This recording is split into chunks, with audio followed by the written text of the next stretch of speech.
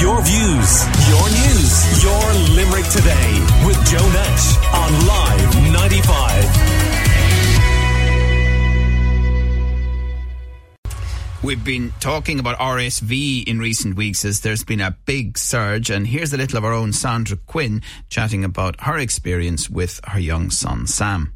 So off we went to the GP that afternoon, and as soon as they saw him, they were very worried. Now they were not trying to alarm me, but it was very clear that they were reacting in a way as you would to an emergency, really. So it ended up that we ended up going to hospital by ambulance. Not one I want to repeat, Joe, I can tell you that much. Not one I want to repeat. There's only so much glamorizing of an ambulance you can do for a 3-year-old, and it wears thin pretty quickly. So when we got there, they were very good. They have like a pediatric waiting room for A&E, which is great, because like a hospital is scary enough. But, you know, at least we were in a room that had like pictures of animals on the walls and, you know, toys around the place. It was very child friendly. So we saw a pediatrician straight away. And immediately, so from the doctor's surgery and the hospital, he was on oxygen and nebulizers, and they'd given him steroids and Calpol. And again, I was kind of surprised. So that was the reason for the ambulance. Essentially, they didn't want me taking him in a car when he couldn't be on oxygen. So that is how sick he was. Which again is very frightening. Of course it is. That when you don't expect it, you know, it's another level, really. They checked his oxygen saturation. So this isn't something I'd be very familiar with. I don't think any parent who's not a medical practitioner would be, really. So apparently your oxygen saturation for a child should be between 98 and 100. And their heart rate should be around 80 to 100. So his oxygen was 77. Instead of 97 to 100, and his heart rate was 160 instead of 80 or 90.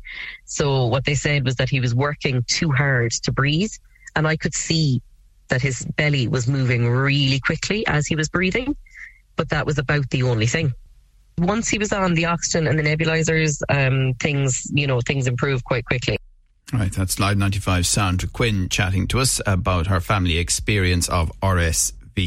And hospitals have seen a big surge recently. Over 3,600 cases reported this winter season so far. Over 980 cases alone over the last week. And this common respiratory illness particularly affects babies and young children. And with Christmas upon us, Anne-Marie has been chatting to Limerick-based GP with webdoctor.ie, Dr. Sarah Ann Bennett.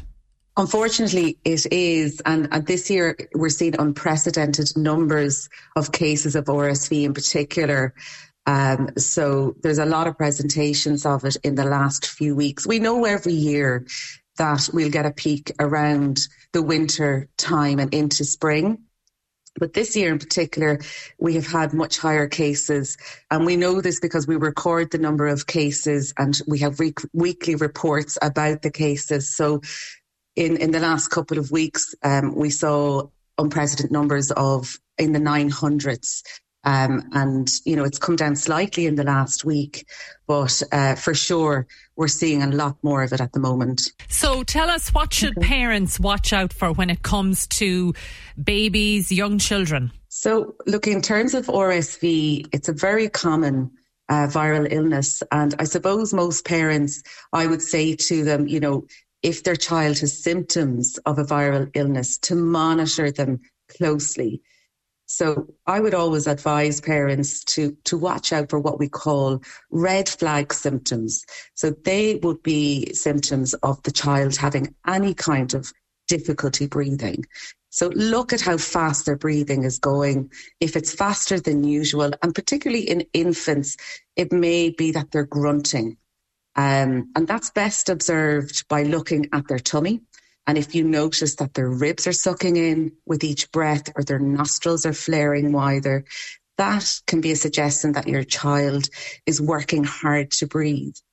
And also look at their colour. So, for example, if they have any blue discoloration of their lips or their tongues, or if they're having long gaps in their breathing, those are signs of respiratory distress. And all of those children should be seen by a medical professional at that point. Most infants, I would say, would go on to have more milder cases, but the younger ones tend to get more severe disease. And it is often difficult to recognise if they have RSV or some other viral illness. But we do know that RSV can go on to give more severe lower respiratory tract illnesses like bronchiolitis or pneumonia. And the signs of that are what I've described.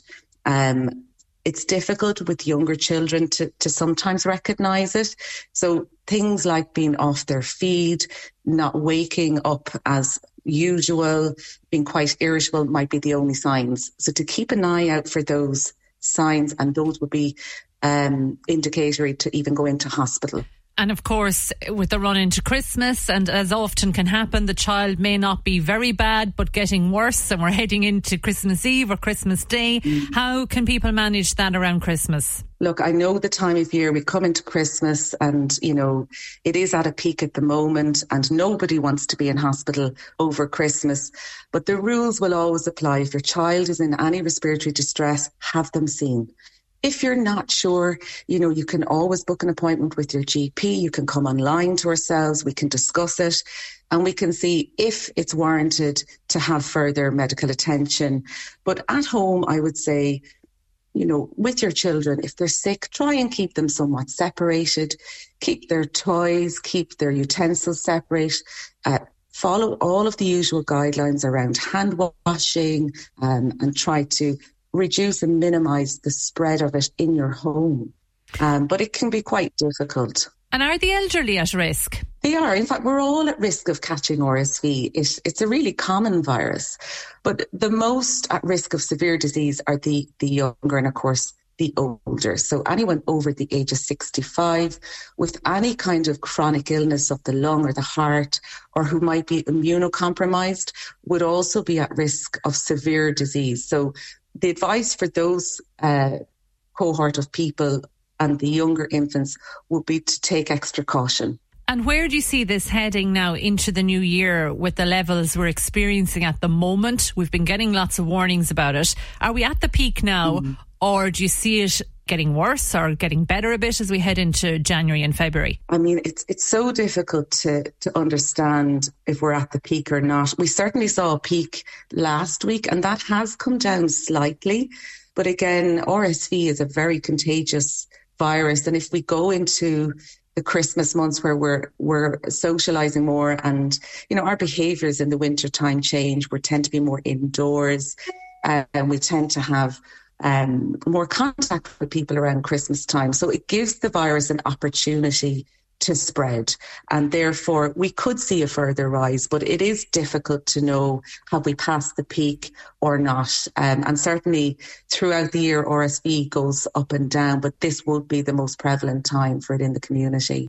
That's Limerick-based GP with webdoctor.ie, Sarah Ann Bennett, chatting to Anne-Marie there. And Public Health HSE Midwest says it's concerned about widely circulating flu, COVID-19 and RSV and its potential negative impact on healthcare services over the Christmas period. And according to the latest data in the Limerick region, flu cases have more than doubled in the past week. COVID-19 incidence has increased and RSV continues to circulate widely in the community, especially among children under 5. And for the first time this season, weekly RSV incidence has decreased slightly, but it is likely that RSV will continue to remain at high levels while flu will circulate substantially over the next few weeks. And due to the social nature of Christmas, Public Health Midwest say they're concerned about further household and community outbreaks of respiratory infections, and they've been notified of outbreaks in healthcare settings and are managing multiple outbreaks of acute respiratory illnesses in long-term care facilities across the region. So they are asking you to remember it's not too late to get your COVID-19 or flu vaccine to protect yourself and others, and hse.ie is where you could go for that. And children aged 2 to 17 can get the nasal spray flu vaccine for free at walk-in clinics in Limerick, Clare and North Tipperary on December 27th, 28th and 29th. And again, if you go to hse.ie, you will find out more. And they also give a lot of the same advice that you heard from Dr. Sarah Ann Bennett there. So be aware, basically. Try and make it as healthy a Christmas as possible for you, and especially for your children if you have them, and older relatives as well. And that's as much as I suppose we can say about it. You know, it's not like during the pandemic where people were being urged to isolate at all costs. We've moved on from there, but they are asking our public health experts for you to be sensible. Your views, your news, your Limerick Today with Joe Nash on Live 95.